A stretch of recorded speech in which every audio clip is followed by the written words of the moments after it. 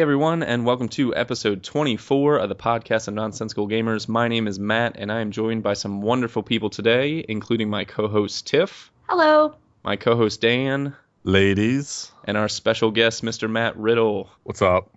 Thanks for joining us, buddy. Thanks for having me on, guys. I appreciate it. We are very excited. We are officially back from Origins 2015. How's everyone feeling? Anyone get hit with crud? No, I was clean. Yeah. I slept more this time. Oh, good.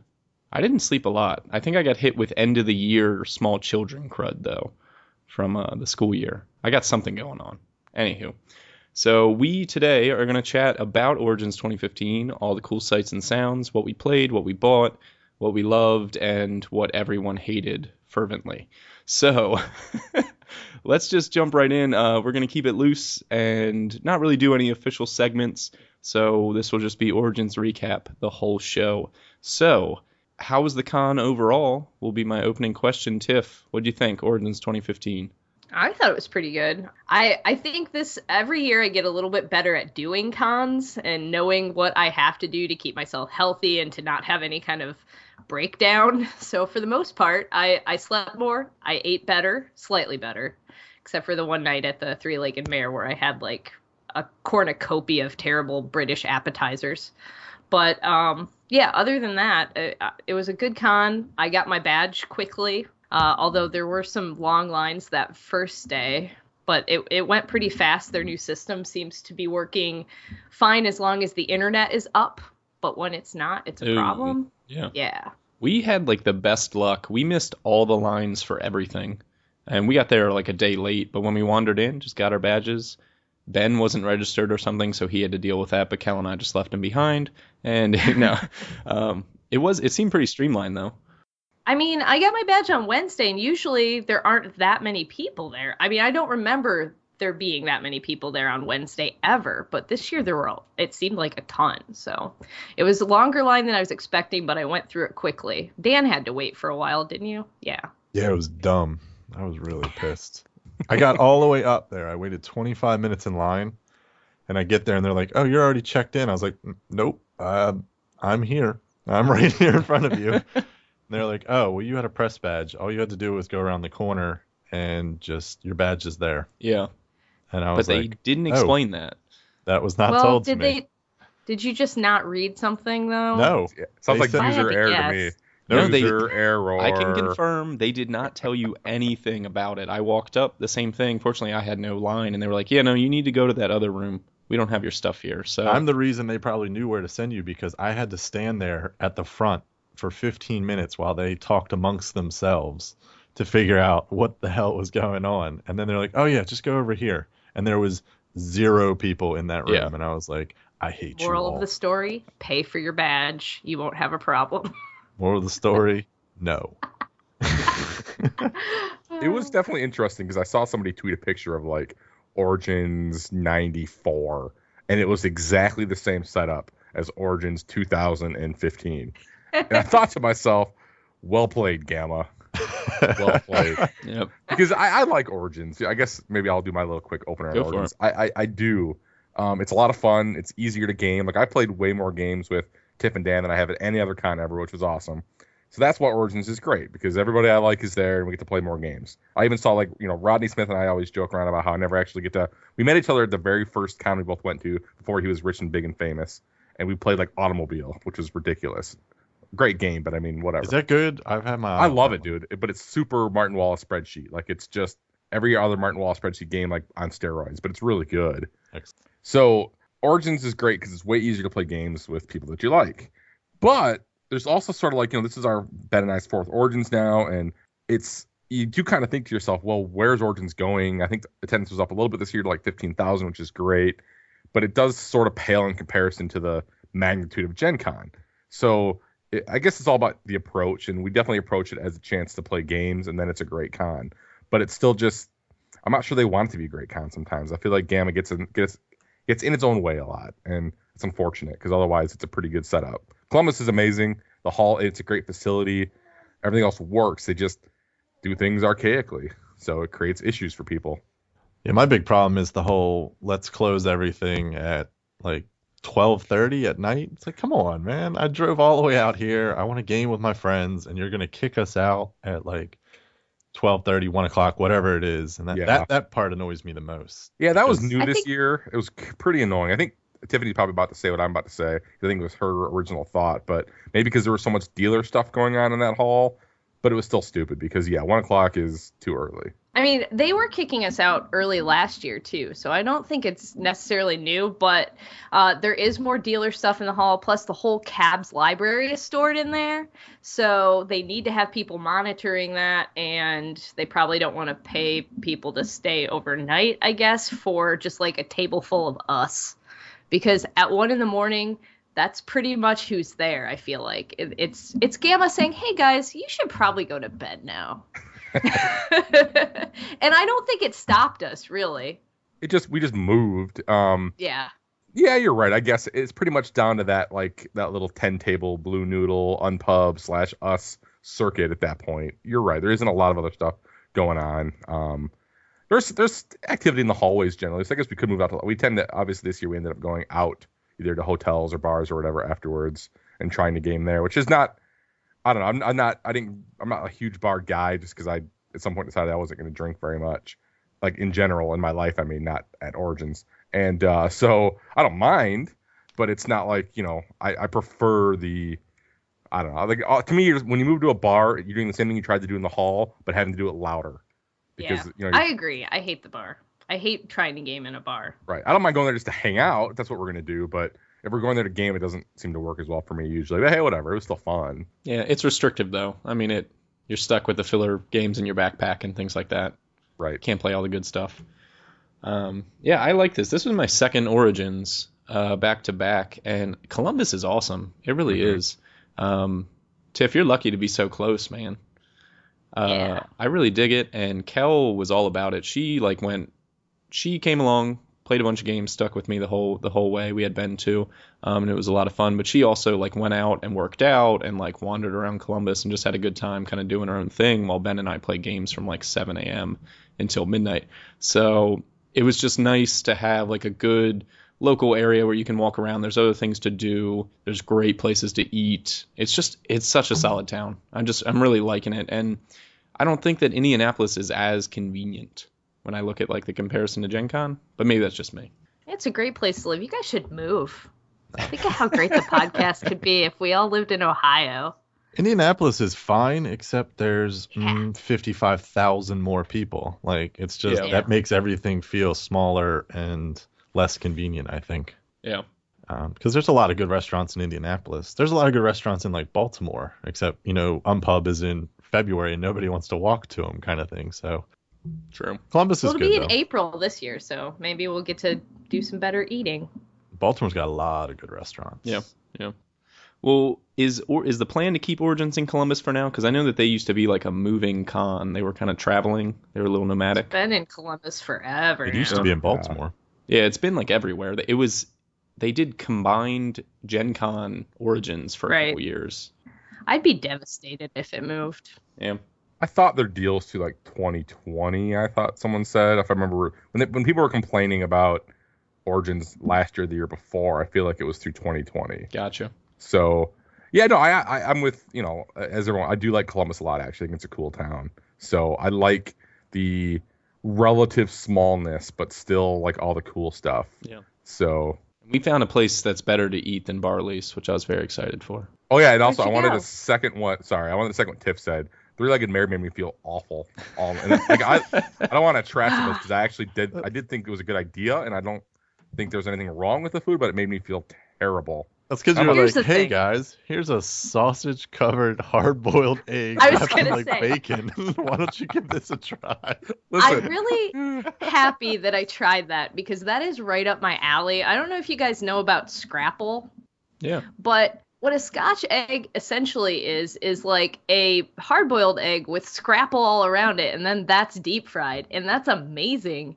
But you shouldn't eat that in the middle of a con. Not con Even food. A third of a Scotch egg, which is what I had, just did me in for the day. I was done as soon as I ate it. Probably was the Scotch. Listen, I'm a huge fat guy, so I got a pretty good, I have a pretty stomach of steel. I eat a lot of awful things. And it just wrecked me. Like I didn't eat again. The whole next day I just punted. I think I had like water and tea all day, and then I think that was the day that I had veggies for dinner. I literally got like a hummus plate for dinner. Do you guys have broccoli? Celery? We went to a pizza place, and I was like, well, I don't really like pizza. Secret's out. I'm not a pizza person. So I was like, I'm getting the hummus plate. Especially deep dish You pizza. went to I a hate pizza it. place and got a hummus plate? Where did I you hate even deep find a dish pizza pizza. place Are you with a even hummus American? plate? Where's your Probably- passport? Turn it in. they ran next door and bought some Haba or whatever that stuff is. Or it's Haba? That's a game company. I know They that whatever make that delicious- Saraba or whatever that hummus is that everyone buys. And Oh, yeah. Yeah, I know what you're talking about. No, but the place that we went was connected to Smee's Hotel next to the Red Roof Inn. It's called the Flatiron. You guys ever heard of that? That place is awesome. Mm-mm. It's a little pricier, but we walked in late, like 10, 11 o'clock. They were still open, had good beer selection, had like a lot of specials like up on the chalkboard. So the menu was pretty small, but they had a lot of weird stuff that they were trying out. Server was awesome. You know, I was really happy with that. And I was mad that we found it so late because we spent all this time at Barley's, which is a great place, but you can only eat so much pub food, man. Like you guys are talking about, like it just gets heavy and starts weighing you down. And that's not a good con feeling. I can't think through Alchemist when I got like 8 burgers in me and 15 pierogies and things like that. That's the mistake that I always make, because it's like the con is the only vacation I take. So I'm like, it's vacation. I'm going to eat whatever I want. So when I do that, it's usually that terrible, awful pub food that I never get to eat. And it's a Also, mistake. Don't do it, people. But I do it every year. Go to the Northeast Market. Holy crap. We ate every Just meal. the North Market. It's just whatever. the North. Northeast, sorry. Is Northeast Market in Baltimore? Is that what I'm thinking of? Nope, I think you're just making up markets. Oh, fair enough. No, North It Market. is like the best place North to go Market's for the jam. It Don't is. go eat pub food. Go to the North Market and eat a waffle or Maybe some, you should have like, gone to the sushi. floating Sushi. market. Oh, the Hey. floating. I see what you Hey. did there. Shout out to polyhedral dice designer Matt Riddle. Eat some Eat some guava. fruit. So Dan, No, thank you. Oh, go ahead, man. No, I was gonna say I actually agree. You could actually, we figured out, I think 2 years ago, before we had like a billion people that we like to hang out with, that if you snuck out for dinner before 6, you could do the floating market twice, or excuse me, the North Market. Market. Dang it, Dan! You could do the North Market I twice. wish we had a 'cause little it- ding noise for every I know, time a ding. So, because it closes at 6, but if you sneak out there ahead of time, I also wanted to compliment you, Matt, that I always say to myself, if I'm looking for a good restaurant, look for one attached to a Red Roof Inn, because that always, Yeah. spells a great restaurant. Let's So, add that to our next con guide. yeah, like look for Red Roof Inns, Red Roof Inn. and then attached is a great restaurant. Go to the probably. Flatiron. It's awesome. Right, I believe you. That's almost as smart as staying at a Holiday Inn Express. It's up there. I would say it was good despite being attached to a Red Roof Inn. It's probably Go there. All Eat right, there. all right. It's good. I All will. right. Anywho, let's get on to some games. Let's stop talking about food, although pretty much Origins is either food or games. Those are the only two things you're doing the whole time. So let's talk about the flip side, some games. Let's keep it positive for at least 5 minutes. Good luck with that. Matt Riddle, you got to play some games, even though you did. spent all your time demoing and doing fun stuff like that. What really did it for you? Anything good? I did. So like you said, we spent way more time than we always joke around that for every year at Origins we've never paid for a badge because we used to get them from Eagle Griffin, and then this year we got it from Dice Hate Me, and we always make it very clear at the beginning that we're not going to work for those badges. Like you're giving it to us as a gift because that you like us, but we're not working your booth. Like I don't want to sell copies of Viva Java all day. I'm just there to hang out. But because Monster Truck Mayhem is like coming up, whenever this posts, it's like Tuesday, June 16th. So Ding. really soon. We spent a crap ton of time demoing Monster Truck Mayhem, which was fun because it's a really fun game to demo, honestly. So all day we spent a lot of time doing that, except for one day, I think on Friday or Saturday, we got to spend a little bit of time gaming in the middle of the day.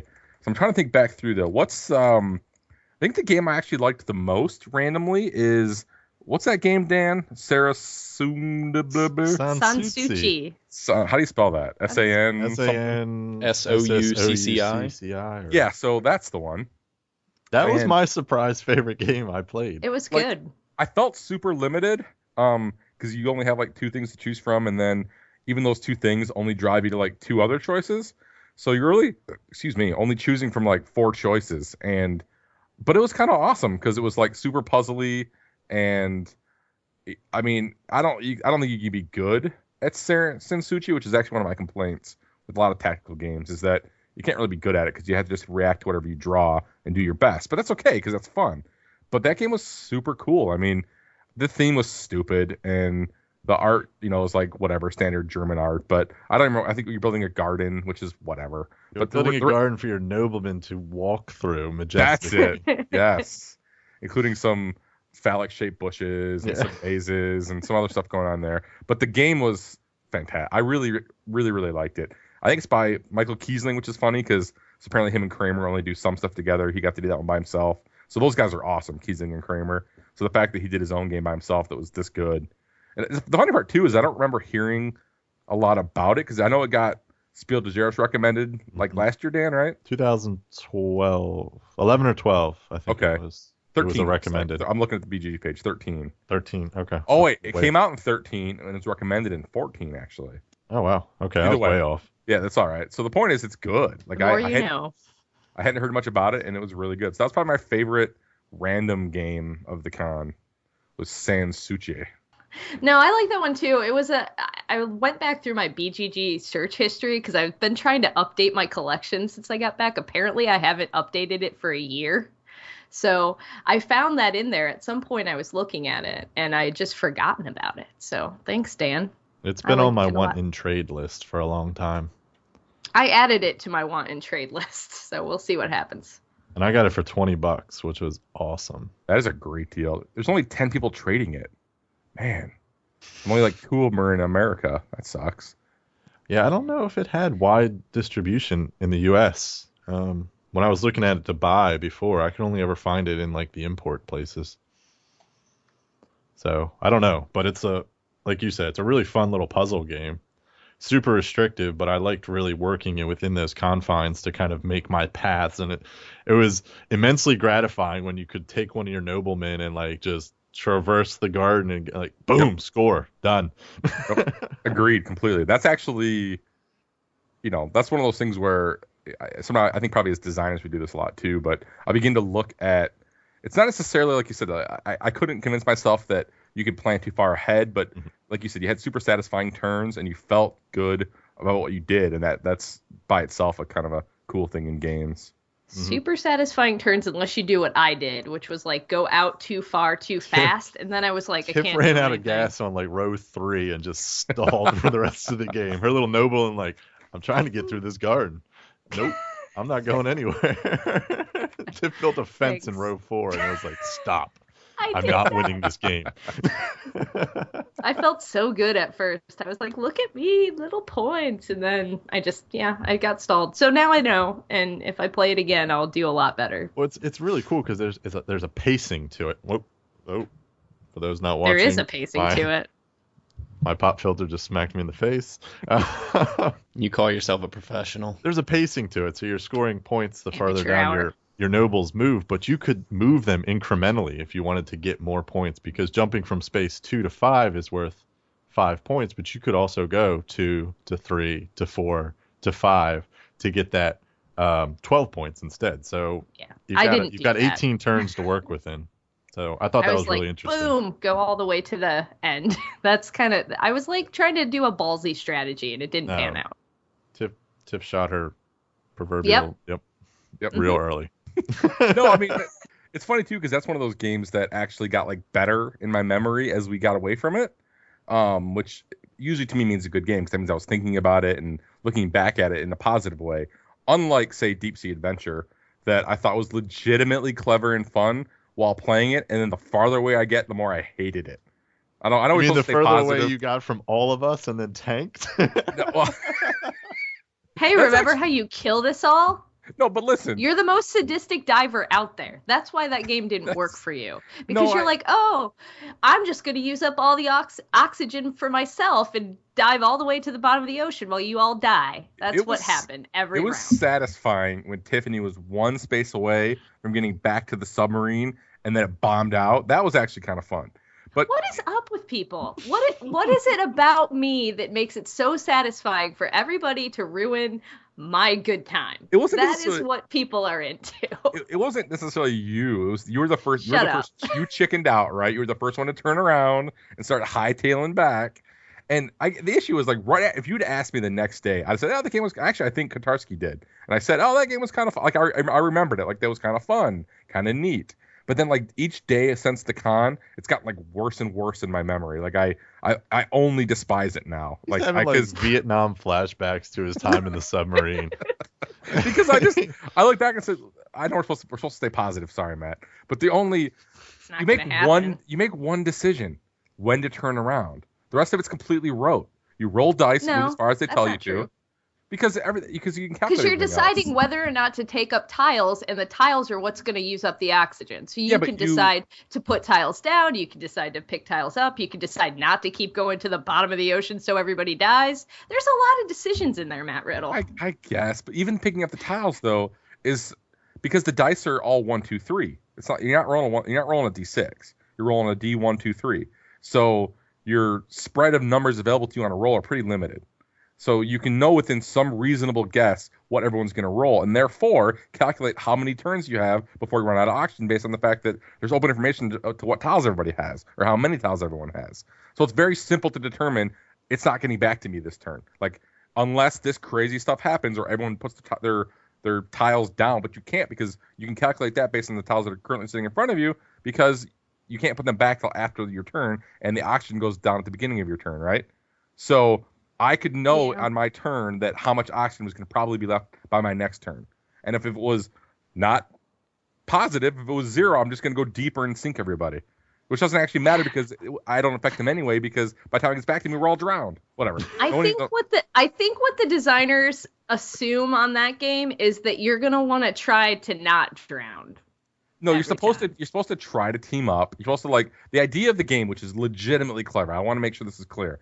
I really appreciate it, the design more than the play. It's like there's a point where as a group, you need to say we're all gonna die if we don't put stuff down or roll better. And that's theoretically fun. Actually, there's a thread on BGG I looked at, not on purpose because somebody clicked on it, where they're apparently Yellow was maybe going to pick it up and then didn't because it was broke, quote unquote, according to Yellow. Now that's just one guy at Yellow saying this game's broke, but it's broke because of exactly what it wasn't me and Dan. It was me and whoever it was realized that, well, if I can't win, we're all going to die. So we got 0. You remember, Tiffany, our game, no one scored a point. 3 rounds, goose eggs for everyone. That was how our game went down. That's because no one was working together. You have to have some kind of cooperation in that game. That has to be like the I don't know. I'm sure there's no some kind of incentive. I'll psychological just go good down word with the for ship. that. There's a There is no- social contract. There is no incentive. Exactly. Like Dan said, there's no incentive to help anybody If else. you're because, playing with jerks, you're correct. but once and- you and- realize that, like, Tiffany and I don't remember who our other player was. Was it Derek and Bootnow? Joe. And Joe. So, yeah, Joe I think it there, was actually Joe and I think, the one game, and maybe probably Dan and I. So once you realize that, like, Derek and Tiffany turned around on, like, the second turn to be pansies and try to get one tile, you're just going to sink the bastard because there's no reason not to, because you can't win. You're too deep. You can't get back to the submarine. So why am I going to help you by not picking tiles up? No, I get it, but it's still like a pretty okay. It's fun. But all we that could just said, stop talking about I know. it. We played this in my group on Thursday and ran into some similar problems, but people did score because, they're All not that- like, if I can't have this treasure, no one will die. Like, But I say all that which is said, what everybody at our table was, It except was. me. I'm like, these guys are going to be jerks. I'm taking one tile and heading back. no, you're right. You're right. Honestly, like you said, though, but I say all that to say I actually do legitimately think it's kind of neat. It's a neat game. I So- keep calling you guys jerks, but I love you all. Just, Hey. Just to let you know, I will sink you next time we play it too. Mhm. Hey, Matt, what did you play? There's not going to be a next time. Oh my. I watched that happen. I watched that whole game, and I was trying to figure out what is happening. And from what I took away, it was a game about murdering everyone on a submarine. But anyway, Not what it's about. one of the things. It was a game of underwater genocide. That's Yeah. basically what it was. So, anywho, It was like Abyss the game, oh jeez. that awful '90s movie that I loved. I love that movie. I did This too. is an awesome movie. It is an awesome movie. When that like weird water snake shows up and saves everybody, and at the end there's aliens. Bam, aliens out of nowhere. That's why it's awesome. I know. Spoiler. Oh man. Anywho, one thing that we did last year at Origins was we stumbled upon Roll For It, and for whatever dumb reason, Roll For It became the best pub game around. So we were on a quest to find the next like tiny filler pub game that was going to be awesome. So every time we ate, we were always playing a lot of little things. We tried like Batman Love Letter, which wasn't bad. We tried Roll For It again, which was feeling a little tired after playing it 1,000 times last year. Roll For It, at the heart of it, is a horrible game. Oh yeah, no, it's so dumb, but it's so fun, and it's the It perfect is. game It's entertaining. to play while eating. I tried Costume Party, which wasn't a bad little game, but it's not a great little game. It's kind of dumb, but it was good for while eating. The littlest game, though, that I really enjoyed was Welcome to the Dungeon. And Welcome to the Dungeon was a pretty cool little game from Yellow. Ran like $15, and it's essentially like bidding's not the word, but it's like a push your luck kind of game where you're trying to build a dungeon out of monsters. You draw a card, it's a monster card, you either put it into the dungeon for someone to face eventually, or you strip away the adventurer's gear. So eventually the adventurer's going to have less and less gear, and the monster stack's going to get higher and higher, and somebody's going to get stuck trying to run through that dungeon and live. Super cool, super quick. The art's fantastic, the production value is really good, and I think it's priced pretty well. It's not like a great mainstay game. You're not going to get more than 1 or 2 plays out of it in like a night. It's a good filler though, and I really enjoyed it. And I know you guys tried it out, I think. We played it. I liked it. Dan was enamored with the spot gloss. Oh, that spot gloss. I just wanted to lick it. It was so nice. Like, it was just so It's probably sexy. more like it's a better looking game than it is fun, but it's still pretty fun. I think it's fun. That game, have any of you guys played Gauntlet of Fools? It's No. a Donald X Vaccarino. It's kind of the same thing. You Then start no. with some whatever. We were just talking about Nefarious yesterday. Anyway, so it's the same kind of concept where you're like, you have a dude and you're like, I can go through this dungeon with like my hands tied behind my back. So you're pushing your luck and betting on these different tiles, and then you go through the dungeon and it kind of destroys you. But this game is what I wanted that game to be. It's a much more elegant version of it. But what I have heard is if you have a conservative group, there's not much of a game there. One of my friends was playing it and said, like, after 2 equipment tiles were taken, everybody would just bow out. Well, we were kind of like that, like the first like 3 or 4 rounds until we just figured out, like we all had that like, it clicked moment. And then we were just kind of like, then we were playing it, I think how it was intended, like a little more risky, trying to put other people in there, that kind of thing. A little bit of bluffing about what's going into the dungeon, that kind of thing. Because once you kind of see how the monsters and the weapons and stuff like this work, it made sense. My biggest gripe was that they didn't keep the name of the original game, which was called Dungeon of Mandom. That's way cooler than Welcome to the Dungeon. I thought Welcome to the Dungeon was a great title, but man. Dungeon of Mandom. Come on. Is that a club in Baltimore? Yeah, that's what it sounds like. Mandom. I know what street that's on, trust me. No, I think that was actually probably Yellow's best offering. I was fairly unimpressed with what they had floating around. They had a lot of like gimmicky games. Is that like the trend now? They had a lot of things with like dart guns and like the Master Fox where you wear a blindfold. Like they were cute. Get that out of here. It's feeling it's going beyond family friendly to more like child friendly, and Yellow used to be a good source of like lighter filler type games that were fun and well produced, but I wasn't impressed. I had a lady demo that dart gun, but it's the Penguin dart gun game. I don't remember. Bingo. Yeah, there you go. And she was showing it to me, and I was like kind of excited about that dart gun. I want to shoot darts at you guys while we play. But that's. Let's go buy a Nerf gun. Yeah, maybe it's I will. But for you the don't next shoot con. it at people. You shoot it at you signs. shoot it at. I'd rather shoot people. Yeah. Mm-hmm. Yeah. I was like, oh, you don't get to shoot people? Done. Well, I actually think to Matt's point, and there is legitimately a push for these, it's like the toy factor, right? That came with Camel Up, and it came with, Cash and Guns has the gun, right? And so there is something legitimately attractive about games that have that toy factor.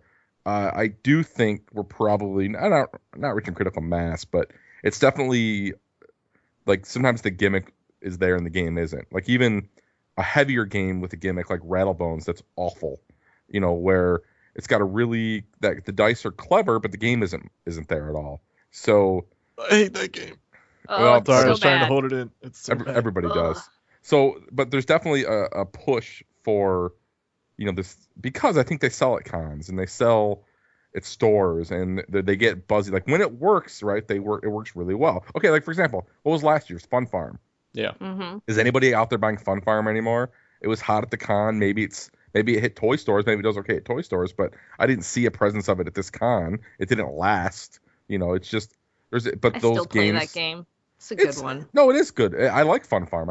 I mean, those kind of things tend to come and go very quickly, and they're trying to That's catch fire. Even like I bought, going back to a games we bought and played. I bought Monster Tort, which is Monster Cake, I think in English, and it's amazing. I mean, so me and Joe and Tiffany and Dan played on a ridiculously awesome Joe Pinchback. Oh, is this the spoon game? Yes. Oh, yes. Please talk about the spoon It game. was fantastic. So Joe Pinchback is my design partner Ben's brother. He's a pretty stoic, kind of like laid back guy, and it was Love it. pretty fantastic to play Monster Tort or / Monster Cake with him and Dan and Tiffany because you feel like a big kid. And the game is there's a bunch of wooden marbles you literally take the top off. It's a Haba game, by the way, and you literally take the top off the box, and in the box is like a little, like say 2-3 inch shelf, and then into the box is just a picture of like a bowl, and then inside that there's all these marbles rolling around. You get a wooden spoon that, by the way, doesn't have like the scoop. It's like Very shallow.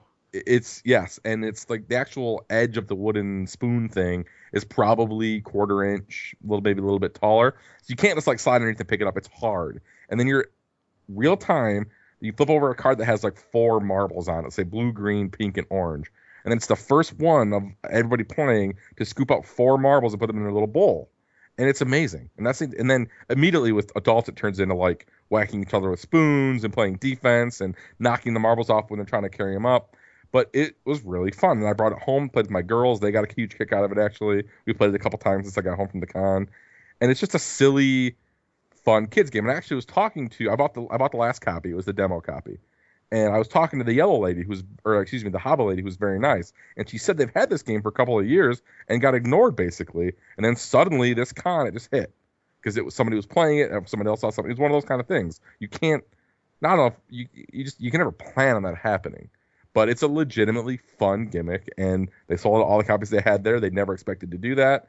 And, who knows if they'll print a bunch more or not. But it was super fun. I mean, it was just one of those kids, because my daughters are 10 and 11, and my 11-year-old is a begrudging gamer. Like, she'll play certain games with me. My 10-year-old couldn't care less.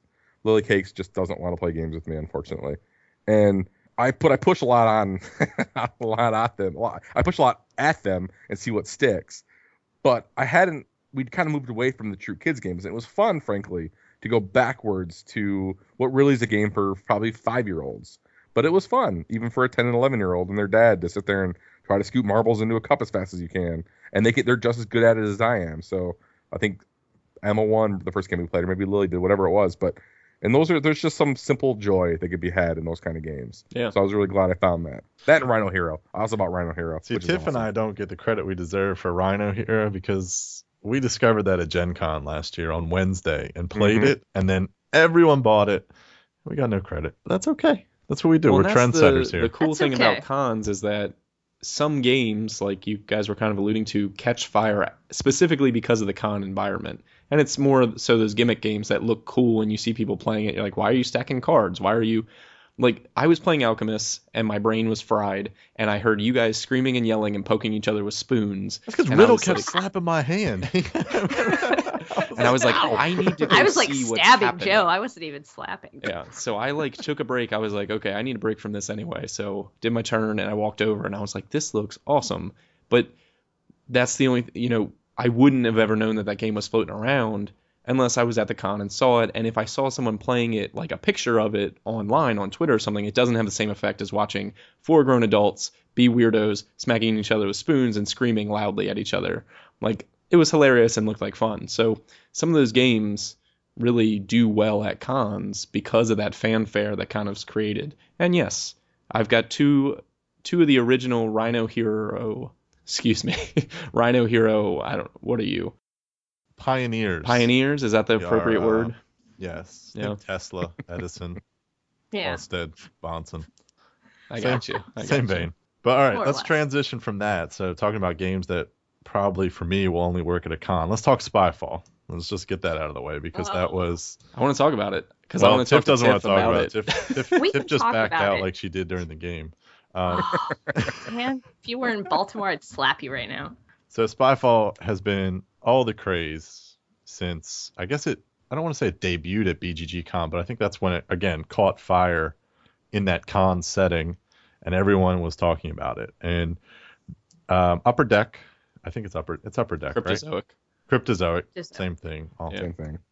Anyways, they had a limited release. I think they had like 50 copies of it 120. here. All right, or 120, same thing.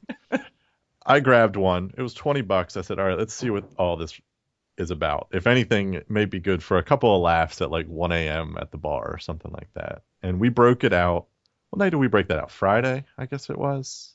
We played it twice. It must have been Friday and Saturday, I guess. Maybe. Did we play it twice? I No, think we just did. played it. Well, we played it twice in the same night, just in different Yes, you're settings. right. Yep. I think it was Friday. So, anyways, we broke it out. And what Spyfall is it's 3 to 8 players, and one person is dealt a spy card, and the other 7 people are dealt location cards that have roles on them.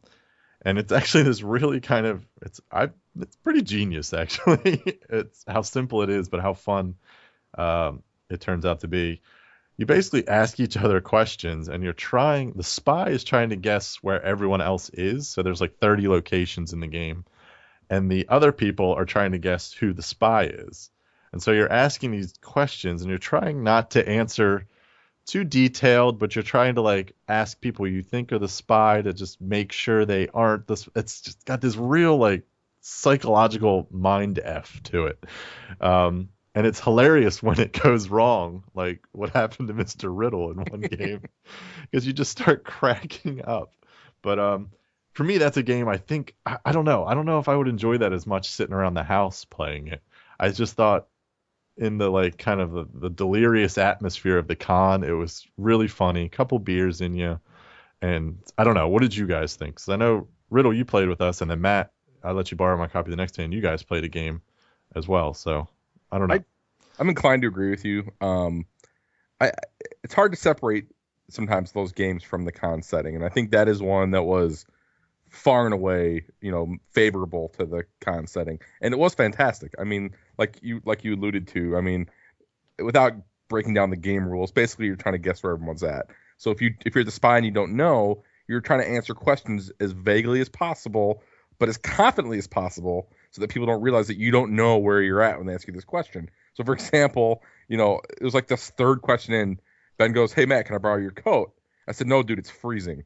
And then, bam, we were at the beach, right? Now, I didn't know that because I'm the spy. So, but, I went full confidence. I went quickly, tried to just, first thing that popped in my mind, basically, when he asked the question, because if you overthink it a lot of times, and that's sort of the game, right, is, well, Matt doesn't know we're at the beach, so he must be the spy. And obviously, when I say it's freezing, everyone knew that I was the spy, and that the game was over in like 5 minutes. Done, Matt. Yeah. So the game is brilliant. I mean, it's one of those games with a singular idea, and it's a really good idea. I didn't buy it simply because, maybe for like my family vacation where we're all sitting in the same kind of setting. It's kind of like a con where we're all trapped in a house. We might play it. I'm never playing with my game group ever. Not, it wouldn't even be. I wouldn't even bother. I wouldn't want to, honestly, because if I'm with those guys, exactly. When I'm with those guys, I'm there to play a game, not an experience. So that's probably why I didn't buy it. And we don't, like, back when my kids were very little, we were the first ones to have kids of our friend group, and we would drag them wherever, and we would play 20 words, 25 words or less, and to all those word games that everyone plays, Taboo, all that crap. And that setting might transfer okay to that game, I guess. So, but I guess I'm just a really long way to agree with you that I do think it's a bit of a con game more than weekly play.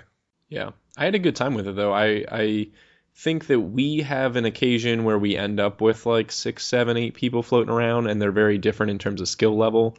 And I think that it would provide us an opportunity to all play a game together in the same setting, like at home, without having to divide into different groups and things like that. Because when we have like the girlfriends and my mom and my little brother who's not like a big gamer, I think we can swing it in the home setting. But I agree, it's like a special occasion. It's not going to be like Ben, Dan, and Smee and I sit down and break open Spyfall. So I don't know, but I did have a good time. I played it with Eric. I played it with Smee, Steve, like people that I haven't played those kind of games with before, and to watch like Smee open up a little bit is always funny and things like that. I think that it's a cool experience. And it's clever. I think that the real clever thing is the little roles on there about like, oh, I'm at the carnival, but I am the ticket taker and I'm the engineer. So when people were answering questions, I was like, that doesn't make any sense if you're at the amusement park. But I thought it was pretty cool. What'd you think, Tiff? All right. So Tiff couldn't handle it. What's up, Tiff? Listen.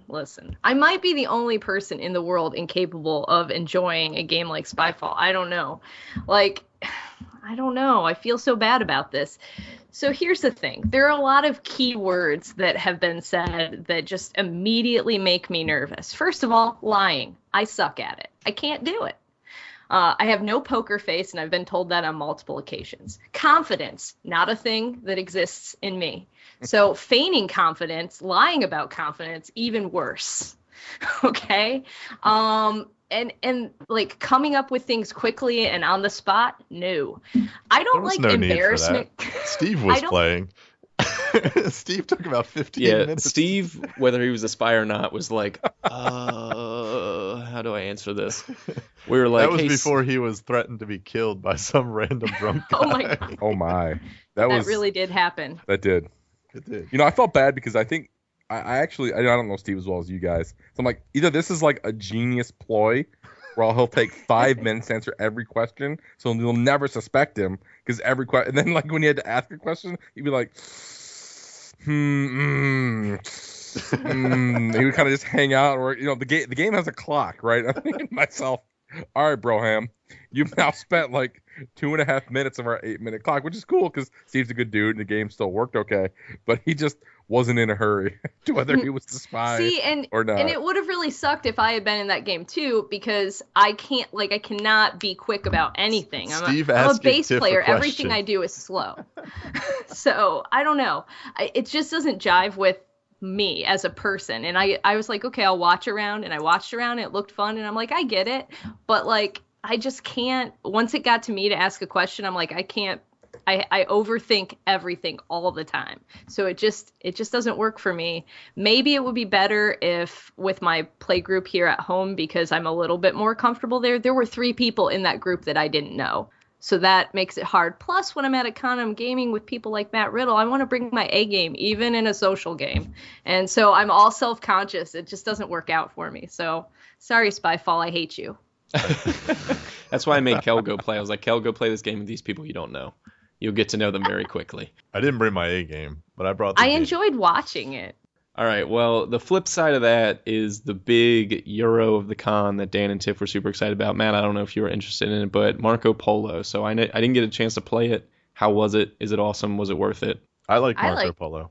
I played it twice. The first time we did do a couple of things wrong, but essentially, Matt, as I've talked before, Marco Polo is dice placement game, kind of think Kingsburg, Alien Frontiers, those kind of games, and it's one of those games that just has that traditional Euro feel. It's got a very familiar feel to it.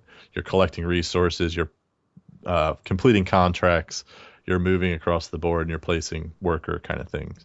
But for me, where this game stood out, there was a couple things. The variability in the different setups. So there's like a stack of cards and player powers and all these things that can change from game to game. So that was interesting. And the player powers are what kind of really set this apart from your traditional Euro fare for me, because they were just ridiculously overpowered. And it was one of those instances, kind of like Abyss, the game, where it's like, if all the things are overpowered, are any of them overpowered? And it was just working within, again, the confines of your power to kind of best execute a strategy. And also the dice placement mechanic was a little bit different because there was scarcity, but you were never blocked out of anything. And it was a really neat little mechanic where if you put a die in a place, you got resources equal to the pips based on the spot. But also if someone else was there before you, you could place a die, but you had to pay your pips worth in gold before you could execute that action. So wow. It worked really neat, especially on the spaces that had like more than one die were required to take that action. So if you put like a 6, and a 2, you're not executing that 6 action, but you need those 6 pip dice just to, for quantity purposes. You're executing off of the 2 and paying off of the 2. So it was a neat little thing to kind of wrap your brain around. I know, Riddle, you played it with me and Patrice, the second game, where we actually played the rules somewhat correct. Yeah, I liked it, actually. That's one of those games, too, I think, where it got better as I got away from it. Because immediately my reaction was, okay, well, there's not really anything different or new here. You're putting dice on the board as workers. It was fine, but didn't feel terribly. It felt pretty standard Euro. But really, it isn't, because there is, like you kind of mentioned, that clever dice mechanic where you can sort of go back into a spot. And so then it's just really worker take or worker blockage, right, where someone took the spot I wanted, which that's nothing terribly exciting or interesting there. But it worked well in this setting because there's usually enough different spots where you had something you wanted to do. And if you really wanted a spot, you could go kind of a little bit overpay for it, which was kind of fun. So I think what really, honestly, the farther I got away from it, what really I thought was neat was kind of like you said. So you give me a relatively, recognizable, comfortable Euro package with a little dice mechanic, and you're placing workers and you're doing some traveling like every other game you ever played. But then you hand me a tile that just breaks a gigantic rule, not like a little tweak on a rule, like literally breaking a fundamental rule of the game, and everybody gets one. And now it's just play the game with your own personal, completely broken rule. And it's super fun.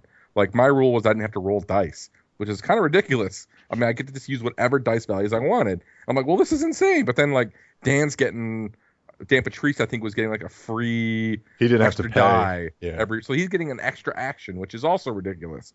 And then you were getting like free stuff. So it was actually the fact that they got those powers to all work, and I didn't feel like any one of us had distinct advantage is pretty genius, honestly. Like, they should. I know it's the Zulkin guys, and like even Zulkin's the same thing, really. Frankly, Zulkin's a relatively standard Euro with one awesome. The wheel mechanic is so cool because it works really well. So, to their credit, I guess they made a comfortable package of a game that is familiar in a good way, and then they turned it on its head and made it really fun. So, if you'd asked me immediately after playing it, I'd been like, that was pretty good. But then the longer I get away from it, the more I think back to it, I really, really did like it a lot. What do you think, Tiff? I was worried about that because I hate Zulkin. Like, I really hate it. But I think this one is way more open than that kind of a game. That game I feel so rich. Like, I screw up the timing of everything in that game. I'm just not good at it. So, and it takes longer than I want it to take. But yeah, I dig Marco Polo. I can't remember what rules we were messing up, so I'm curious to see how that affects my plays of it subsequently. But I kind of almost won a game there, so that was happy. It was a tie, but we did tie. Oh yeah, you guys tied on all the tiebreakers too. We shared a victory. Too? Yeah, we tied. Yeah, we tied all the tiebreakers. Satisfying. I liked it. I won every game I played of it. No. Tiff, that's probably why. One of the games that I was really into and that I want to love, I'm up in the air about after my second play. What did you think of Trombone? I like Trombone. I think I played it twice. Once with Dan, once with Eric Martin. And I think it's kind of like Lost Cities, where you're balancing what you want to do versus like how you're helping your opponent. So I like that aspect of it. But yeah, I don't know. I mean, I guess what we have found is that the scores are kind of swingy. So there can be really huge, like Dan and I played one morning, and then two of our friends, Ruth and Kopak, played later, and their scores were so different from ours. They thought we had played it wrong, and we didn't. Congratulations, Dan. No. Got one right. So I don't know. That rule we got wrong in Marco Polo, I did not. Never mind. Yeah, I'll leave that. You were firing on all cylinders this con, Dan. I taught Cacao like 7 times. Oh, we haven't even gotten there yet. So Cacao. So I don't know. Trombone's good.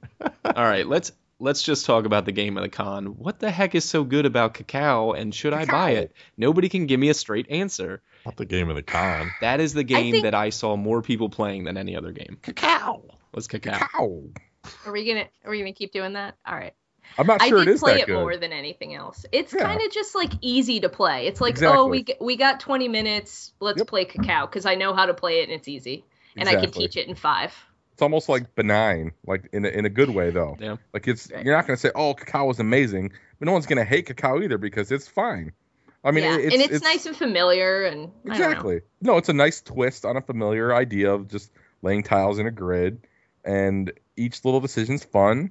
It's not mind blowing. It's not great, but it's pretty good, and it's pretty good, and it's quick, and it's easy to teach. Like there's like 4 rules, so it kind of falls into that category. Like Tiffany said, it's not that it's a great game, but it's a pretty good game that is the exact right length and the exact right weight. It's like a perfect game for a half an hour with an easy teach, and when you're done, you're like, oh, yeah, that's pretty good. And then, to me, it's like the perfect 7.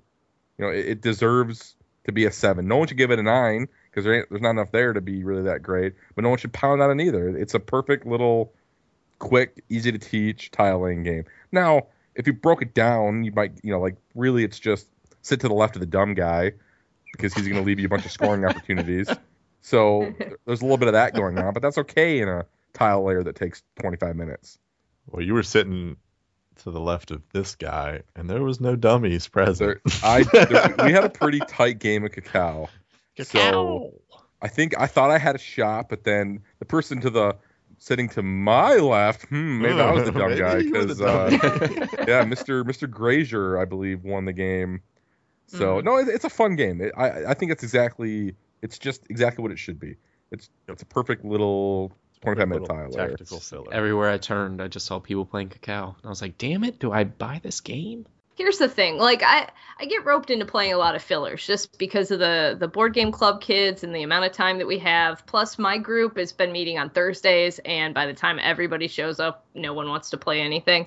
So fillers are like my meat and potatoes these days, and cacao makes me feel like, hey, I'm almost playing a Euro game, almost. Yeah. So I think it's a nice filler plus, I guess. Playing 70% of a Euro game. Right. No. 60 maybe. 60%. Yeah, oh, okay. Sorry. Carcassonne. It's Yeah. definitely easier than Carcassonne and shorter and less like we don't play much Carcassonne because it just was one of those games we played really early on in our game development and we just haven't got back to it much. But I like it better than Carcassonne because it's a little bit easier and just as fun. I mean, Carcassonne. The scoring is simpler to teach is the Way thing. I simpler, love exactly. Carcassonne. I think Carcassonne's probably the better game, but it's so much easier to teach cacao. Right. I think the MSRP is for like $35, which means you can probably get it for 25 or 30, which is that's a good price point for it. I've played it 7 times, and I'm in no rush to play it again. Like, it's Yeah, one I of those don't okay, want games- to though. play it anymore. There's only so much I can explore in that jungle that's on my table after like 6 or 7 times. So- That's a good point It's actually. too That green for you, Dan. you overplayed it, in a short period of time for a game. That game is more of the occasional. Well, that was fun to play it again. Actually, I want to bring one up. Who else played Elysium? Not Dan and Matt did. Okay, so this is probably the game that I'm the most torn on because I feel like the game is actually pretty good, and the issue that I have with it is my issue, not the game's issue. So the Elysium was super hot, right? Super buzzy ever since the beginning of the year, really. I think it finally came out. This is the first It just con came in out the like US 2 it was weeks available, ago. right? Yeah. Okay. So that was a pretty buzzy game. It sold out. I'm not sure how many copies they had. I've heard a lot about it. I didn't know what I was getting to going in, and I wanted to kind of just experience it. I liked it. I didn't love it, and I kind of got annoyed throughout the course of playing. But that doesn't mean it was the game's issue. It might have been my issue. The drafting mechanic, which is literally you've got 4 really well made, pegs that are basically colored. So you've got a red, a green, a blue, and a yellow, or whatever it is. And everyone's got the same 4 colors, and then you're just drafting cards. So you lay out like player count times 3 or whatever it is cards, and you're just drafting these cards, and you're to blue, To blue. and I then love it. you have a thing at the end where you get to take cards from one side of your tableau where they're helping you, and then you put them below. So like the whole idea of having a card that gives you a power and then you have to turn it into BP is pretty standard, and it's just set making it after that. So there's nothing terribly interesting there, but the draft mechanic is really cool because you have to spend like the right color because the cards certain cards require like you have to have a yellow peg still to claim that card, which means if you're going to use a yellow peg, you're not going to get that card later, and that's legitimately fun. The issue that I had is, like a lot of games, be good at Elysium. Well, you can't be because you're slapping out 12 new cards each round. There's no carryover, and you're just guessing. You don't know what you're going to see the next 2 rounds or next 4 rounds because it's a 5-round game. So you're just going to try to react to the 12 cards that come out. And then you can't really plan that there either because you don't know what everyone else is going to take. So each individual turn is its own entity of try to grab something that might help you overall. But you also only see like, a third of the cards in the deck. So all that adds up to it's impossible to make an informed decision. So you just make the best possible decision, which again is okay. It's not always a bad thing in games. So that hurt, but that's my personal issue. I have an issue with that in a lot of games. So I think as a game though, it was actually pretty good. I mean, it was fun. It wasn't too long. I think it's one of those games where you're gonna fall into card combinations that make you do a good job, but not because you were good at the game, because you just kind of fell into it. So people like that, honestly. People like when these cards will start working together, even though they didn't really have anything to do with it. And that's okay. I don't think that's a problem. It's just not my bag. So I liked Elysium. I didn't love Elysium. I wouldn't play it again. Like I don't have any need to play it again, but I'm glad I experienced it. It's okay. Well, I largely agree with you. I only played it once, and we played on the beginner setup, and my big problem was I was like, okay, this is well made. I'm enjoying it. I like the idea of it, but I felt like I wasn't getting the card combos that I wanted. And I attributed that to, okay, we played the beginner setup, and I just didn't know what to do. But hearing a guy that's much more intelligent than me have the same issues makes me think, okay, well, maybe there might be more to the game system itself. And I felt like I didn't have much control over my own scoring opportunities. That's not fair to say because I pick the cards that I draft, but the idea of trying to set collect across several rounds and you don't know the composition of the cards and you don't know what's coming out, it's just unsatisfying to be like, okay, I got a 2 and a 3 and all I need is a 1. There's no 1s that come out, or you grabbed the only one that was left or something like that. And then all that invested time is for naught now. And it wasn't because I played poorly. It's because I chose the wrong color to invest in 2 turns ago. So I don't know. No, I think I felt exactly the same way. I think that's what the game is. I don't think, and that, again, that's probably not a problem for a lot of people. I just felt the same way about Race, but we played Race a million times. So that means it's a good game. But at some point in Race, you just don't see the cards you hoped you saw. And but I'm not sure this game is half as clever as Race. Well, and I guess my real problem is, am I going to spend $60 on a game that gives me that feeling? And no. I don't think that it's fairly priced, and I think that it's kind of like our argument for Abyss. It's a bit overproduced for what it is, and they've slapped it's the expected price. Like I expected them to price it at $60, but I think it's a $40 game with a $60 price tag that I should be able to buy online for $35. Right. So, no, it's a super neat drafting mechanic, and an otherwise okay game that probably costs a little too much. I agree. That's good. That's a pretty good review. I put it on my trade list. I've played it 5 times. But you played it 5 times. Yeah, I think that's probably what you're going to get out of it, right?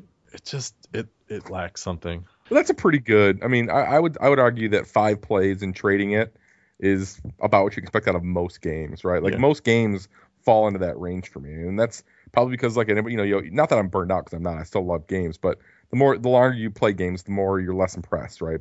On a game-to-game basis. So honestly, if I get 5 plays in a trade, I'm okay with that. Like that was, there's value in that. I'm not mad about it. I was a little bitter that they were giving away play mats with the copies. And when I bought it, I did. Good looking play mat. A couple promo cards. I was like, all right, thanks guys. And then when I asked them if I could buy the playmat because, hey, I supported you last week instead of today, they're like, oh, yeah, if you buy another game. I was like, no, I already bought you a game. Well, and then you tried to buy another game, and they're like, that game's not big enough. That game's not big enough for us to give you the mat. That game doesn't count. I'm like, you guys are the biggest board game company you were trying in the world. so hard. So that was mostly positive, right? That counts as positive. Yeah, yeah. Now I can talk about Craft I Wagon. was gonna say, hold on. Were there any other Okay. like big winners before we go south? Because I have a game to talk about negatively too. But any other gems? I have a couple. High Society.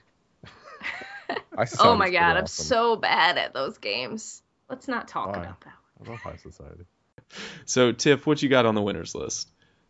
So there is, I guess this probably goes in the vein of hipster games because Matt Wolf showed it to me and it's in German. We need a hipster. Give us a hipster highlight. This is the Tiff. con edition of Yeah. the hipster highlight. Gib Gas is a game which actually Dan had mentioned to me prior to Matt Wolf, so we'll give The Dan the OH credit on here, that. the original hipster. What up? Okay. So this is just like a stupid chaotic game, but it's kind of one of those, I would say it's the like perfect kind of just sitting around trying to talk game. Okay. So it's a race, or I guess it's a race. You put down 4 cards. The 4 cards say, the fastest person this round gets 5 points. The slowest person crashes and loses 2 points. And then if you ever play the same card as someone else, you crash and lose X amount of points. So you all have the same hand of speed cards, and there are a couple special cards that let you repeat your last speed or take a pit stop and get cards back, stuff like that. So it's just simultaneous action reveal. You play a speed, you all reveal at once, and then you see what chaos ensues. It's kind of stupid, but I probably played that just as much as I played Cacao. And I introduced it to my group on Thursday, and it went over pretty well with them too. Even the ones that aren't like super big into games liked it a lot. So I don't know. I like the racing theme, and For me, I thought once through your hand would have been perfect, and then just stop the game. I just thought continuing to pick up your cards and go through that giant deck, it just dragged on for me. I thought for me it was more clever. Quick. Like it's tops 20 minutes, Dan. I know, but it didn't. I don't know. I just thought it was more clever to kind of deduct what people were going to play, and then when they reset before you, it's like, oh, that just opened it back up again, kind of right. thing. Yeah, So I could see that for sure. it was okay. I'm not rushing out to get it. I'm kind of in the middle of you two. I actually thought it was pretty darn good, but then I did like the first round better because at that point you truly were. There was a deduction aspect then because you only have. Right. It's funny because it has a little bit of the. It has like the Exit Empires where everyone has the same colored deck of cards, right? Which is kind of cool, and obviously it's a mechanic that I like. Ding. And Ding. So I got a kick out of the first round the most because it's fun to sort of say everyone has their 230 or whatever, and maybe they'll play it, maybe they won't. It did break down a little bit as it went through, like Dan said, where once you kind of lost the deduction aspect because your hands were resetting different paces. But I still liked it. I actually thought that game was pretty darn good. I talked to Dale Yu, the designer, and I was curious about it because maybe I'm misrepresenting what he said because I kind of walked into the conversation, but I feel like he kind of said it's already sort of played itself out. Like there wasn't any interest in American publishing, and the German company that had isn't reprinting it. So I thought that's what he said. Maybe he can correct me if he listens to this, but it's too bad because I think it's a clever, I think it's kind of a neat game. It's fun. I mean, it's fun. It's chaotic and fun, and that's what I liked about it. And it's all in German, but it doesn't matter. No, I that think didn't. We have fun pretending to be German anyway. What's the word for breaking, Dan? Do you remember? I don't know. You and I were just making up words as we played. We're speaking terrible German the entire time. All right, so negativity time. No. Matt Riddle, I'm giving you everyone across the board. If you have a game that you weren't too happy with, you got 1 minute to say what you need to say. And Dan, for Craft Wagon, I'll give you a 30-second rebuttal. Did you say Craft Wabbit? Quaff Wagon. Are you Quaff Wabbits? 1 minute, I'm timing. All right, got it. You can ring a bell when I'm done. So, Kraftwagen. Here's the issue with Kraftwagen. Kraftwagen, yeah. I love Matthias Kramer. Like, love him. Like, he's, like a total I'd man have his crush. babies. So. Exactly. Glenmore's amazing. Lancaster's amazing. Rococo is amazing. So that's 3 fantastic games that I love. So Kraftwagen, I was like, you can't see because it's radio, but I'm way up here, right? Like I'm like, yes, Kraftwagen, this is gonna be amazing. Yeah. And then I'm playing Here's your problem. I know, but the second round, I'm like, and I said this out loud, I'm like, so The whole Glenmore for actions thing is stupid because you want all the actions. So there's no tension in the Glenmore for actions. So basically, real quick, you do the Glenmore where you can go as far ahead as you want to take the actions, and then you resolve those actions elsewhere on the board. That wasn't fun because unlike Glenmore, I didn't really care what I got as often. I just took what was next most of the time. And if I skipped ahead, it was like 1 or 2 spaces at the most. Because you needed all of the actions all of the time. It was very rare that I didn't need an action. So I always felt like whatever I wanted to do, I would just do. So that mechanic wasn't as fun as it is in Glenmore. And then everything else was okay. And I know Dan loves this market mechanic, which is a cool mechanic where you're putting stuff in a market, but then you don't know, you add stuff to the market without really knowing that it's going to sell. Because then you have to add salesmen to the market. And that was fun, but it wasn't enough to me to make up for the fact that everything else about the game felt completely flat for me. It wasn't a bad game. I played some terrible games. Games that just were bad, didn't work, weren't not designed well, but just didn't work. This game worked, just wasn't fun. It was very flat, dry. And I love dry. I love dry Soulless Heroes, but this was a flat, uninspired Euro experience that couldn't have disappointed me more, honestly. It was really heartbreaking that my boy let me down, honestly. I gotta say Kraftwagen like 6 times. Kraftwagen, yeah. I got to do, guys, I can't do Lonnius unless Dan does it first, but Dan and I got to do our Lonnius impersonations throughout the entire game, which is always fun. But I got to do my impersonation so of Dan impersonating Lonnius. But the game itself, I can't do it. I can't do it until you do it. I can't do it until you do it, and then I can imitate you doing it. Oh my god, this is so cute. Oh, so it is. Method acting. We're holding hands between. Unfortunately, what wasn't cute was Kraftwagen. Kraftwagen, yeah. It was just very okay. I have to say, with 4 players, it wasn't as, I don't know if it was player count or if it was just, like we talked after the game, if it was just 4 analytic gamers getting into it kind of thing. But I thought my 3-player game was much better than that one.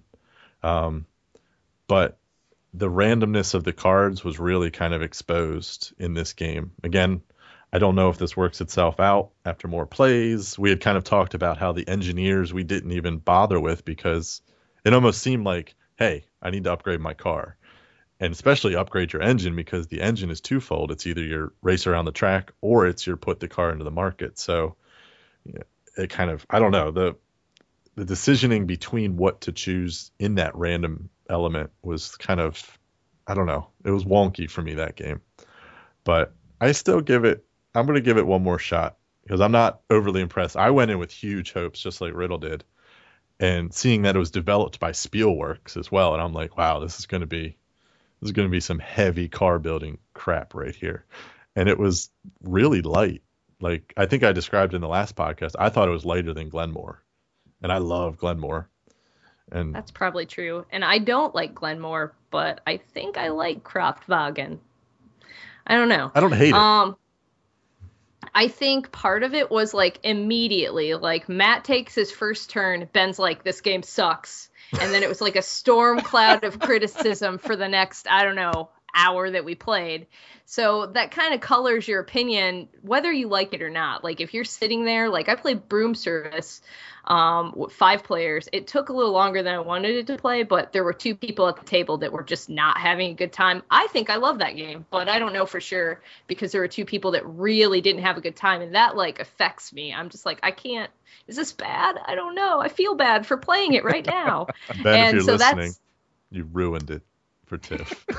He will listen, and you have to understand that I try very hard when I'm playing someone else's game to not trash it while playing because I don't want to ruin their experience. But we didn't have that filter with Dan because he's our boy. So we're like, screw you, Dan. We're going to trash your game while we play it. It was my game. It was Tiff's game. It was my game. Oh, I feel really bad now. But yeah, either way. Should. No, it's fine. You guys, I know when I pieces. sit down with you guys that there's going to be some criticism. And I mean, at a con, that's kind of what I'm into. I want to hear people's opinions of the game, even as they play it, even if it's my game, even if they don't like it. Now, you guys criticize in a way that is actually somewhat fun to listen to. So that's like an extra. If you were just sitting there just totally hating it and not having a good time and crapping on it and not even letting us be friends during that time, that would be worse. So we're cool, but I think the game is fine. I don't think it's terrible. It probably is fine. And it's just my expectations were too high. Mm-hmm. Seeing if it was my game, Tiffany, You'd be racing around the track, and you run into Cthulhu. Hey, You roll some Tiff. dice, and there'd be zombies, and then it'd be Cthulhu. It was my game. Cthulhu. But otherwise, I do I think love it. it's probably a fine game that I just had too high of expectations of. And honestly, the action selection fell super flat immediately. Yeah. Like it I could see immediately that. fell flat. I do And like then the it market, was though. so you're kind of like, okay, and I've done this. And then anytime too, like this is again probably a little bit of an analytics thing, but when you're starting to do comparative analysis against when you reuse a mechanic like that and you can compare it negatively to its prior implementation, that's really tough because I'm immediately going, okay, this is a less fun than Glenmore doing the same thing. So why am I not just playing Glenmore? And that's my brain's doing that while I'm trying to see past it and enjoy the rest of the game. But it's okay. It's fine. It's probably fine. I don't I was more expect... distracted that we were having to play with a nickel as one of the tokens than like actually focused on the game. Yeah. One of my pieces got lost, and so we had to use a nickel, and it was devastating to me. Yeah, I miraculously found the piece, and it was not eaten by a dog. It was I'm glad amazing. you did, because I was like scouring the floor thinking that I know. lost it when I was I setting was like, it up. Dan, just stop. It's going to be okay. I got to learn how to process through these things. So it's fine. It was fun. Either way. All right. Someone else talk about something they hate. I love it.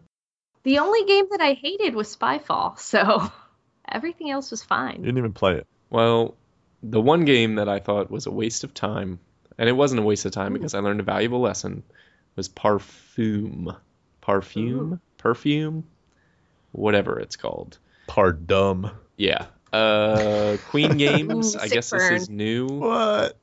And at least with 4 players, at least in the game that we played, not fun. So you get a number of actions corresponding to your player order. Higher up in the player order, like first, second, you get less actions than third, fourth. You use these actions. Your actions, you can either draft a die from this center pool of colored dice, or you can take a water token, which essentially just lets you re-roll a die. So those are the 2 things you can do with your actions. You draft a certain number of dice and you roll them. You are trying to get little perfume bottles. 3 of the dice have a 50-50 shot. The other 2 dice have slightly worse odds in terms of getting the perfume bottle. If you don't get what you want, you spend water to re-roll them. If you run out of water and you still don't have what you need, your turn is over. Bummer, dude. If you do get what you need, then you take a little perfume bottle tile, and you are either making a small perfume bottle or a large perfume bottle. These pieces have little icons on them, and you're trying to match the icons to sellers who will give you money if you have the right icons on your perfume. It is boring. It is completely dice-based and like luck-based. I'm so bored right now as you're explaining. Yeah, it. like I was trying to shorten it up. It rewards being in last, because if you're in last in points, you get to pick your turn order first. Having 6 actions going last in the turn is more beneficial than having first pick by going first, because you only get 3 actions going first. So that was weird. There's no real interesting decisions. It's basically there's a red seller, there's a red perfume piece. I'm going to pick up red dice and try to get that red to sell to that red. So there's no like clever play. There's no carryover from round to round. There's no blocking. Take that. There's like 0 player interaction. It was a waste of time. I didn't like it at all. I found it unengaging. I found it light and not in a good way. It just wasn't interesting, and there was a lot of people who liked it. And I know, Tiff, your game group apparently liked it, right?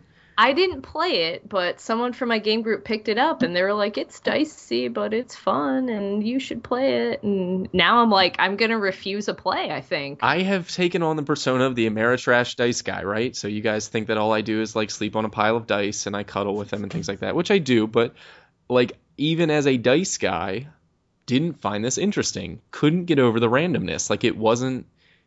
everything's scripted and wrote, and you're like, I have to take these colors. If I don't get what I need, I spend the water tokens like I'm supposed to, and I get what I need to get, or I don't. Steve literally one time said, I've got 3 actions, I picked these 3 dice, he rolled them and said, it's your turn. I didn't get anything. Like that, I can take my turn in 20 seconds? Get out of here. Well, and I think that's what, like, when Dan told me you didn't like it because it was too random, I was like, ooh. Yeah. That's See, like not good. that's not a compliment for me. It's not Yeah. good. So yeah, that is my moment of negativity. I actually found a game that I think is like a waste Sucks of time to too, play. because Fresco's so good. Hmm. And Hmm. Parfum was one of the games that they were trying to get me to buy to get the Elysium mat, and I was like, no, I refuse. I will not buy this. And normally Dan was like, "Oh, it's all dice," and I'm like, "Dan, be nice. Let's try the game." And I'm like, "Crap, Dan was right for once." Doesn't I'm it always suck when right. Dan is right? Speaking of Dan being right, I bought Dark Moon and I opened it up. Ah, I haven't played it. It's fine. But it has wooden dice. It's a space game with wooden dice. I don't know. There's something about that that just really bothers me. Now, are we going to talk about production problems? There were production problems. I mean, and I'll put this out there that Stronghold Games is going to correct those production problems, and there's really nothing they could do. They got the game shipped in, they opened it up at Origins, and the player screens were not cut. So essentially, when you open the box, it's just a flat piece of cardboard. And it's not like there are lines where it's supposed to be cut, so you could just bust out your scissors. Like, you have to, like, measure and do things in order for that to happen.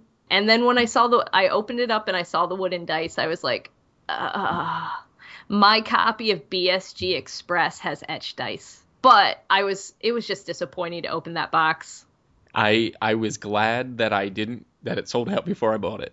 I was like, man, Dark Moon sold out, and then I heard and I was like, I'm okay with it being sold out because I didn't spend the money. But yeah, that was one of the low spots of the con in terms of purchases. I was really looking forward to it in a big way, so Yeah. I don't know. Well, let's bring it back up. Let's round it out. Did Dan get to poop on a game? Oh, Dan, please, I I forgot. poop on all games. Mhm. Apparently, that's what everyone tells me. I don't Dan think doesn't like that's- anything. I was negative. like, I have 250 games that I like in my collection. So, like, I thought like a lot of the debuts at this con were lackluster. That's all. I won't get into too much detail, but Bring Out Your Dead. I don't know. I I feel would the have same rather. way. I I do think too. I would have rather just sat in a graveyard and twiddled my thumbs than actually play that game. Ben's gonna hear this, and I'm sorry, Ben. I have My no Ben. qualms, Ben. You picked A up a lot really of bad people I game. know. I don't think it's a really bad game. All right, it's not a bad game. It's a really I don't just find it an interesting game. yeah. I Yeah, have Matt- Maybe my hopes. Sorry, we're all talking over each other. No, right now. no. I was just Matt Wolf really liked it. Bring Out Your Dead, and he's a guy that I trust, but I admit that I think our tastes don't align a lot because he's he's a smart guy, and I trust his opinion, but I'm not sure that it often agrees with me. So I'm definitely I'd like to try it at some point because I've heard the production values are pretty good. It's interesting that the story behind that game, where Upper Deck picked a game that had failed on Kickstarter, basically, right? failed and then- miserably, Right. sadly. Yeah, and then signed it and kind of revived it and then made a big deal out of it, honestly. So they must have Huge saw deal. Something, right? A huge deal. So they obviously saw something that they thought was, really sellable and cool in there, which makes me want to try it. But, I've heard it's been pretty 50-50, honestly, between no one said it was awful. It was a lot of, Yeah. Yeah, it wasn't bad. It just bored me. I mean, maybe it's the same thing Well- they saw in the NHL deck builder that really just brought it home for them. I don't know. I mean, it's the thing that bothered me about it was I felt like, and maybe it's just I'm not good at games and I couldn't figure it out, but like you have a hand of cards that you all have, and I like that. I love simultaneous action reveal. And then there are other cards that you can get that are higher numbers that help you out. But you always have your hand. You have the whole thing. So there's no really predicting what people are going to play based on what they have already played. You have to predict it on where they're trying to go and what they're trying to do. And to me, that's less fun. Which in a game It's- of like 300 spaces is like, oh, where's he gonna go? That one looks Yeah. good. Well, see, and I felt the other way. We played this with Kyle, and shout out to Kyle because gaming with him was awesome. It was a lot of fun, and like we just started Okay. talking about that. We started talking about that hand of cards that everyone has. The 5, there's no reason to ever have the 5. You never play the 5. The higher cards are cool. To me, I felt like it was too predictable, Tiff, and I understand what you were saying, but it's obvious what everyone's trying to do because the only option is to get the coffins out there, or do you Right. play an action I guess card? what I'm saying is like there's no, I don't know. I kept being like, okay, so play my highest card and then pick 2 other cards. Yeah. Like it's totally it was on rails for me to a certain extent, and I felt like I wasn't making a whole lot of decisions, and it was just based on what cards could I get, how high are they? Okay, Dan has a 12, so whatever I do doesn't matter, like that kind of a thing. And it was like, okay, there's 5 spaces for graveyard, so that's not going to get back to me. So play your highest card, then don't play a 7 because you'll lose it to the river. Play your 2 and your 3 and get an action card or something. I literally picked my next turn before we had even started the current turn. I was like, next turn I'm going to play a 7, a 5, and a 6, or whatever it was. And I was like, okay. Now there were some clever maneuvers with the actions, and part of the thing is that there's almost too many action options in there. Like all the cards do different things, and they're a little confusing. There's some interesting things where you can put coffins certain places and move them around and move them in and out, but I couldn't keep it all straight. And my little like cheat card, I was like, okay, so I can move this one out here, but that one doesn't count if it's in the river, and I have to switch mine and someone else's if there's this card. It was very confusing, but I think there's some clever moves in there. The question is, how many of those are you really going to get to do per game? Like, you're going to do a couple interesting things, and the rest of it is pretty much the same every turn. All right. So last one, Nations the Dice game. Overhyped. Rather play Roll for the Galaxy. I'll leave it at that. Dan couldn't have said a better statement. I'm so excited. It doesn't mean I want to play Roll for the Galaxy. Nah, it kind of means I would rather play Roll for the Galaxy than Nations the Dice game. Not enough there. Decisions were kind of It's light. It's lighter than what I was expecting it to be, even though it's a dice game. But if you've ever played Nations, the real game, it's kind of like the real game, the big box game, which I really like. It kind of gives you a nice slice of that and a feel for that, but without it's the filler version. I thought it was fine, but it might be overhyped. You might be right about that. All right, let's bring it back. Happiness. One word or just a game title, best purchase or demo of the con. Dan? My best purchase? Purchase or demo, or both. I actually enjoyed every single game I purchased, so I was pleased with that. Demo, I didn't demo anything, so favorite would be Sansuchi. Matt Riddle. Monster Cake. Oh, I did like Monster Cake. Tiffany B. Oh, it's hard. I'm going to go Broom Service. Yeah. Very nice. My best demo was Ashes. Ashes is cool. My best purchase, I think, was Letter Tycoon. Good price, good production value, fun game. Let's go with, round this all out, favorite con moment, event, make it sappy. Dan, best part of Origins 2015. Cuddling with that big fellow on the other line. There we go. No, baby. I thought it was either Spyfall or the Monster game, because getting slapped with a wooden spoon is always kind of kinky. Yeah. Matt, how about you? I think it was Spyfall late was a lot of fun. Like the second time we played when we were sitting outside the bar, and it was just kind of a appropriate experience, I guess, with that late at night with that group. So, and honestly too, not just because I'm talking to you guys, but I get to play a lot more games with Dan and Tiff than I have in any past cons. I even got to game with Patrice a couple times, which I was looking forward to that. So pretty much that, gaming with my friends. Very cool. Tiff? Yeah, I don't know. I'll go with Monster Tort. I mean, there's just something special about stabbing Joe Pinchback with a spoon that I enjoyed. That is a good time. He's just such a calm guy. Mm-hmm. I love gaming with that guy. Yeah, Joe is awesome. I really enjoyed. Thank you guys for asking us to lunch on the last day. I saw you guys all con. Didn't play a single game with any of you.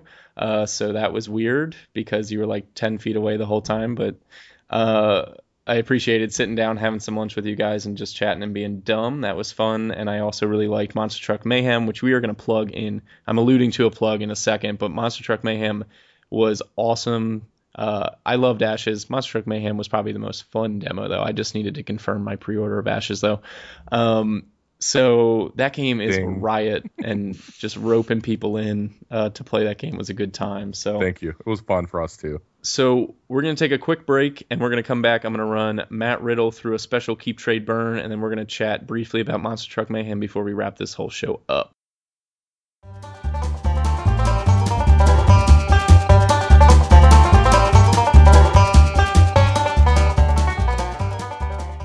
All right, we are back, and we're going to round out the show. Matt Riddle, tweets all the time, and he says that he wants to be part of a Keep Trade Burn. Well, I have prepared a Keep Trade Burn just for this man. Awesome. And it is very special. So I've got 2 for you. All of these games are going to burn like crazy because they got lots of wood. Yep. I can guarantee that. And no soul. I have a Keep Trade Burn original style for you, and then I have a very special Keep Trade Burn designer edition. First up, Matt Riddle, Keep Trade Burn. Well, do you know the rules? You know the rules to Keep Trade Burn? I do. Okay. I do. So you have to keep 1, trade 1, burn 1. Let's go with Hansa Teutonica, Tigris and Euphrates, and Glenmore. Oh my gosh, that's so. I wish everyone could have just seen your face when he said Hansa Teutonica. Matt Riddle. You made the tried. mistake of, on your BGG profile, putting your favorite 3 games, which is just the worst thing you can do before you come on the podcast of Nonsensical Gamers. You know, I probably, I'm going to take the easy one first. It's not easy, but just relatively comparatively. I'm going to burn Glenmore, only because as much as I like it, it is so far behind Teeny and Hansa, because those are like the mountaintop. I'm going to go by those Keep Trade Burn rules from the last episode before Origins, where I get to play at least once a month with whoever I trade it to. Okay. So I'm going to trade T&E only because I really love Hansa. That's really what it comes down to. Yeah. Hansa has a special place in my heart. I love it. I play it. It's one of the few games that my wife and parents like, that I really, really like as well. And we still play it occasionally with my game group. So that's just one of my, that's like, I always say T&E is my favorite game because it was the first game I fell in love with.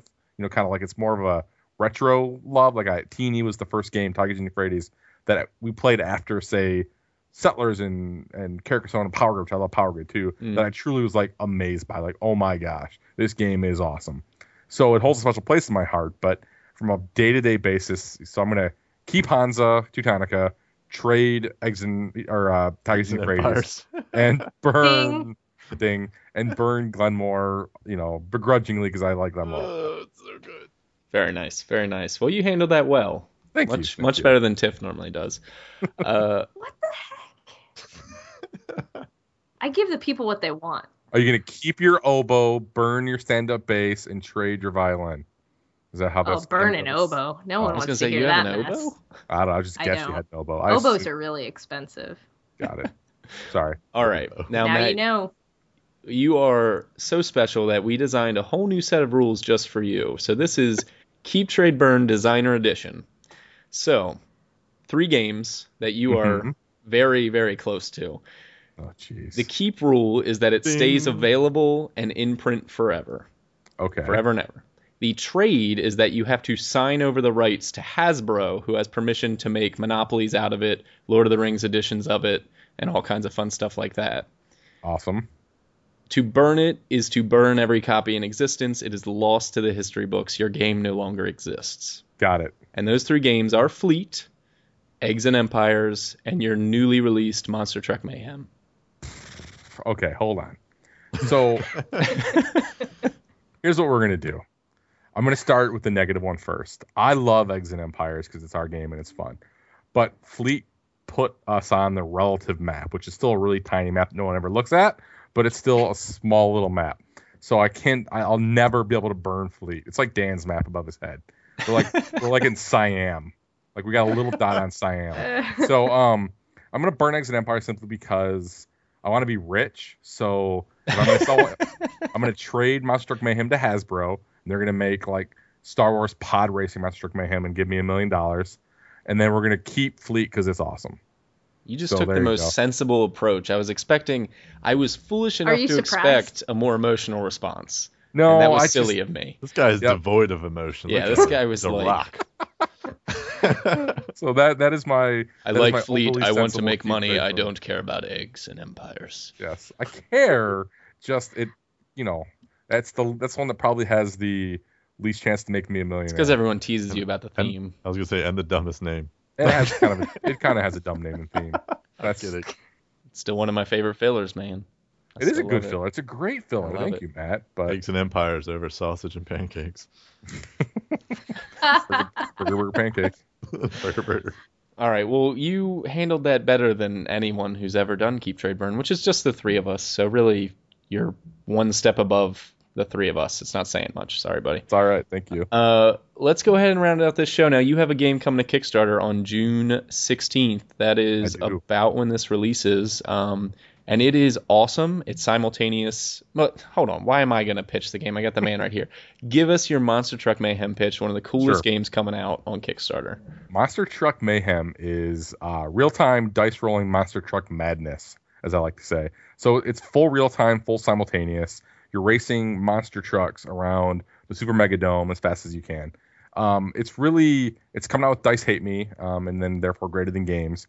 We're pretty excited, honestly, because as much as like we just talked about, we've had a lot of other cool titles that we've been involved in. We've been really lucky to have success with Fleet, and Exit Empires is selling very well as well.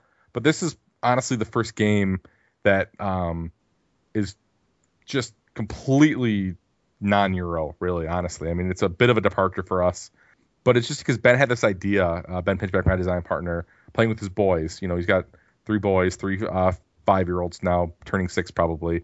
And they play monster trucks. He's like, how come there isn't a good monster truck game? And there just aren't any. And monster trucks are cool. I mean, they're just neat.